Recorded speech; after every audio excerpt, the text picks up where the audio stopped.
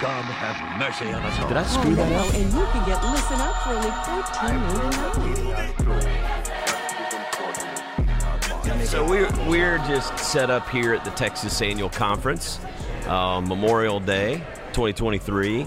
I say that in case history pulls this out. Whatever great thing you're going to say, it may show up in history. Bishop Michael McKee, you recently retired from active service as the bishop, and now you are dean or interim or I'm the interim permanent dean at Perkins, School of Theology, which is at SMU. And so you have been along this journey and have been connected to just about every part of the United Methodist Church. And I just thought it'd be good just to catch up for a few minutes and kind of pick your brain. I think the one thing is, we're making a turn. We talked last night, disaffiliations and all that kind of stuff. I think it's interesting now to start talking about what's next. And there's some hard work we have to do. I think that'd be interesting to talk about. But as you look ahead, what are the things that you see the United Methodist Church needs to be looking to do, focusing on the work before us, based on your experience? So last night during Bishop Harvey's Episcopal address, one of the things that she had come up on the screen several times were new church starts immediately after those places where disaffiliation occurred. And I got to looking at those photographs, and I'm thinking, I just began to feel more and more hopeful as they kept playing. But it reminded me of some disaffiliations that happened in the North Texas Conference, where I was the bishop for 10 years, and some new church starts that have happened, and it's people who wanted to remain. And I'm thinking, I would like to start a church with people who've got that much joy and that much hope. And so I'm not only feeling optimistic, I'm feeling very deep hope, which I consider as a faith perspective. Mm-hmm. Optimism is just more like a psychological kind of wishful thinking. Yeah. And so I think this is happening all over the country in some different ways. Yeah. And I'm not saying that the sparks are going to ignite immediately, but I do think we have a period of time in which people are really arising to what has happened and realize we need to be more involved, more engaged about what it means to be a United Methodist Christian. I think sometimes you take things for granted that are right in front of you. You've been a member of a church, and you've been in a church for 50, 60, whatever years, and then all of a sudden that's taken away from you in a way. We were talking with some pastors here that have started some new churches. Man, and it's exciting, and it's happening everywhere. It's more than just the three that were here. It's all over in Texas. It's happening in other conferences, I know, in the Southeast. And it is a joyful thing. I had an older minister say, well, I can't believe you'd start all these churches with a bunch of, disgruntled church members. And I was just like, I was put off by that, because that's not what's going on here. It is not. These folks are not disgruntled. They're hurt. They feel as if their church has been taken away from them in a way. But man, they're coming in. You hear these young pastors talking about their excitement, their hope. They're not expecting things to be recreated in the way that they were. It's a really innovative, exciting, I think, future for these new churches and for all of us. So, John, I almost wonder, I've been, don't give me any exams on this, but I'm very drawn to Wesley in Bristol, John Wesley in Bristol, mm-hmm. and what he did there. I sort of see that emerging. I don't know why I'm thinking that, but I see some different things that people are wanting to do in terms of ministry in the United Methodist Church, and it's like, okay, maybe we are recovering our roots during this time, and that will not be a bad thing. No, it would not be. Because we won't be counting people. We'll be actually doing ministry with people, for people. Yeah. And I just think there's some very bright days ahead. So you've been involved in a lot of stuff as a bishop, a lot of the machinations of the denominations. When we start looking ahead and say, okay, what are some things we need to be focused on to do to, I think people agree. I think there's some of the folks that have left made some legitimate points about our structure of our denomination. I think it's bloated. I think it's top heavy. I think our book of discipline, we just add and add and add. It's like we almost can't function in some ways because our constitution or our book of discipline. So as you've been involved in all these things, what do you see as a few of the things that we really need to change in order to be more effective? I agree with that assessment, first of all. And as everybody remember, in the 2012 General Conference in Tampa, we did vote to sort of do the beginning of restructuring the denomination. Mm-hmm. it passed. The Judicial Council ruled it unconstitutional.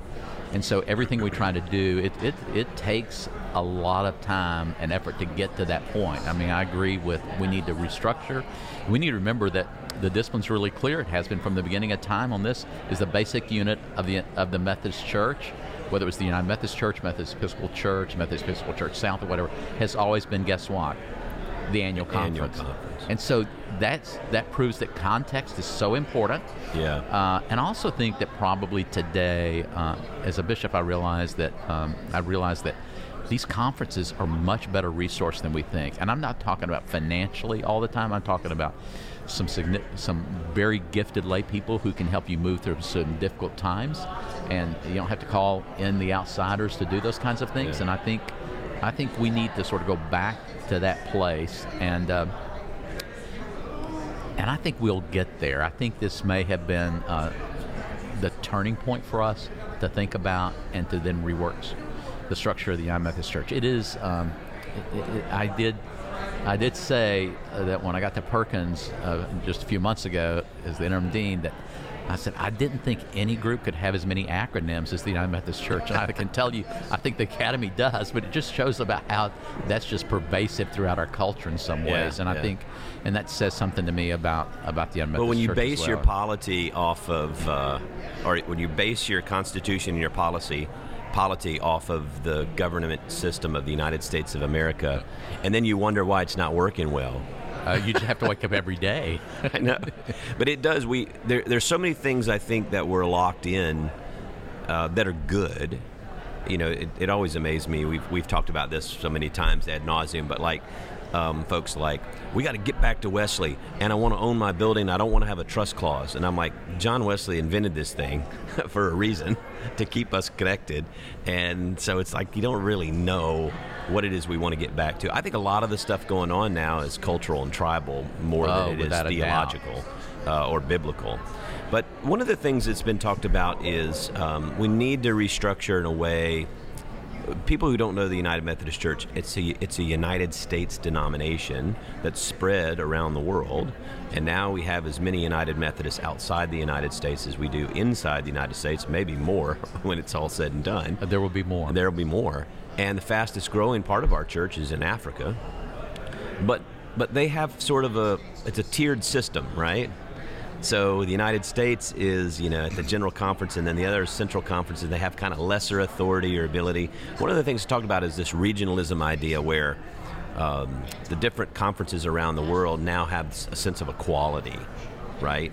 And so the African delegation doesn't come for 13 days to listen to us talk 90% of the time about American what's going on stuff. in the United States. Yeah, we've had Bishop Miyambo on before, and it's just like, even stuff like the legal stuff, the trust clause, property things, it doesn't even apply in other countries because they have completely different rules. I'm wondering, and I'm not suggesting this is what we should do, but I do wonder sometimes is maybe we ought to organize like the Anglican communion has, Mm-hmm. and that is, they get together every 10 years, but they know that what we know is the Episcopal Church, it's the Anglican churches and other places, they do things a little differently, but they know that they are connected together, so they get together every 10 years. And that's the thing. Yeah, and that's interesting too, because when we talked about Episcopal Church, they've already gone through this. Yes. And they already have, in Houston and in many other places, they already have this sort of we call it a one church model where, if your context, you feel like you need to do a wedding, a same-sex wedding, do it, and other churches don't have to do anything that goes against their conscience. And there's actually a lot of churches that don't do same-sex wedding, the Episcopal Church, even though the church denomination allows it. And I think, a lot of people want to have the restrictive language removed right away, quickly. I wonder, though, if the first step is doing the regionalism so that we're all kind of having it feels wrong to me to make African brothers and sisters vote on a unique American contextual deal. It just seems like, I don't know how I feel about that. It's like, come in here and you have to sit down and listen to us argue about something that's nothing to do with you, and then we're going to make you vote on our issue. It just sounds bad to me. I don't know. It doesn't work. It just doesn't work. You said take something out of this one. I think that thing's got to come out initially as the clause about is incompatibility, the incompatibility language. It's just, we don't want to say that about anybody. Yeah. I mean, there's some... Yeah, there's no child of God that's incompatible with God's grace and love. That's correct. Right? So it's, and every one of us have done some things that are probably... nobody wants their journal open. No, to not at all. And what do you think? One of the conversations is like financial stuff. You've been a lot plugged in with like the financial stuff of the United Methodist Church. What do you see there going on? Well, I've been on GCFA for all my adult life, is what's beginning to feel like. But since we didn't have retirements in 2020, I'm still on General Counsel and Finance Administration. I'm still the chair of the board. And so I've been doing that. I guess we're now into 7 years chairing the board. So I think this is a challenging piece because we get accustomed to what has been and thinking all we've got to do is sort of dial back a little bit what has been. But we do not know, and we know some things, but we do not know specifically about what it will ultimately do to the financial structure of the United Methodist Church. I'm not saying that we're going bankrupt. We're not doing that. But we will not have the funds available to do that which we had, let's say, in 2016. I mean, that's just obvious. That's not going to happen. Yeah. So what do we do with those churches who still lost people? We cannot measure how many people have been lost from these churches yet. We can know churches that disaffiliated. But we do know, what we don't know is how many people have left churches because they wanted to leave but didn't get it to leave. And even those churches that are remaining, how financially stable are they? They're probably stable, but they're not at the point where they were 4 years ago, let's say. And so we've got to decide, I think this in terms about the structure of the church, we've got to decide, okay, how are we going to create our mission ministry on a regional level in ways that are going to be different than what we've been doing. And I do think that's what's going to happen is churches and conferences are going to do that. Well, I think sometimes it's like anything. You won't. It's the same we talked earlier. You take things for granted. Yeah. And when you have the money, boards and agencies and all these things, you don't ever have to do any strategic thinking about retooling because you just don't ever have to tighten your belt. Yeah. So I think there's some good things about it. I do, and they've had a couple of times in the last 20 years where they've had to do that. One was when I realized how many, what the reserves were like. Okay, let's spend some of those down, and then they've had to do it because they knew that there was going to be a less apportioned funds available. That was going to be after 2020, but we didn't have the 2020 General Conference, and we're seeing some more of that. And I know it's difficult for everybody because we all have those things we dearly love or we care about. We think it's the most important thing the church can do. But we have to learn we're going to work together, we're going to live together, we're going to do ministry together. And it's not about protecting any agency or protecting somebody's job, and I'm not for getting rid of people, make me clear about that. But when you use the word protection, you realize, okay, we're not preparing for a future when we do something like that. Yeah. And so... you don't make good decisions. Huh? You don't make good decisions. I mean, sometimes you need a little survival anxiety introduced into the system to kind of make you really deal with hard things that you just keep pushing off. Yeah. And I don't think that's a bad thing. I think it could be a really good thing. I've served on 2 boards now in the church. Of course, the General Counsel of Finance Administration, and prior to that, as a pastor of General Board of Church and Society. I know what many of the other boards do, and they do good things. So I'm not talking about people who are failing necessarily. I'm talking about the way in which we need to rethink how we're going to do this. All right, so the ladies' session's letting out, which is a good time for us to break. But tell me, you are the interim dean at SMU's Perkins School of Theology. What has surprised you being a dean at a theology school? Well, so... or I should say, what do you like the best and what do you like the least? So it's interesting. I know that school well. I mean, we have this common conversation around, and the development officer can tell you how many minutes, but how many years. I served as the chair of the executive board at Perkins for, he says it's 20. I thought it was 15 years. So yeah. I know the school well, and it's a place I dearly have a lot of respect for. Even after I graduated, I think, well, I'm through with my education, but it didn't stop there because I was privileged to be able to supervise or be the field supervisor for a dozen interns through my ministry, and I learned as much from them as they learned from me. That being said, I have discovered that there's some very good formation going on. And that people sort of talk about all of our schools, they don't do this right, they don't do this right. I've had to tell people, even when I was chairing the board of ordained ministry, it is not the school's job to teach them how to read a balance sheet. That's why we have a residency program in ordained ministry.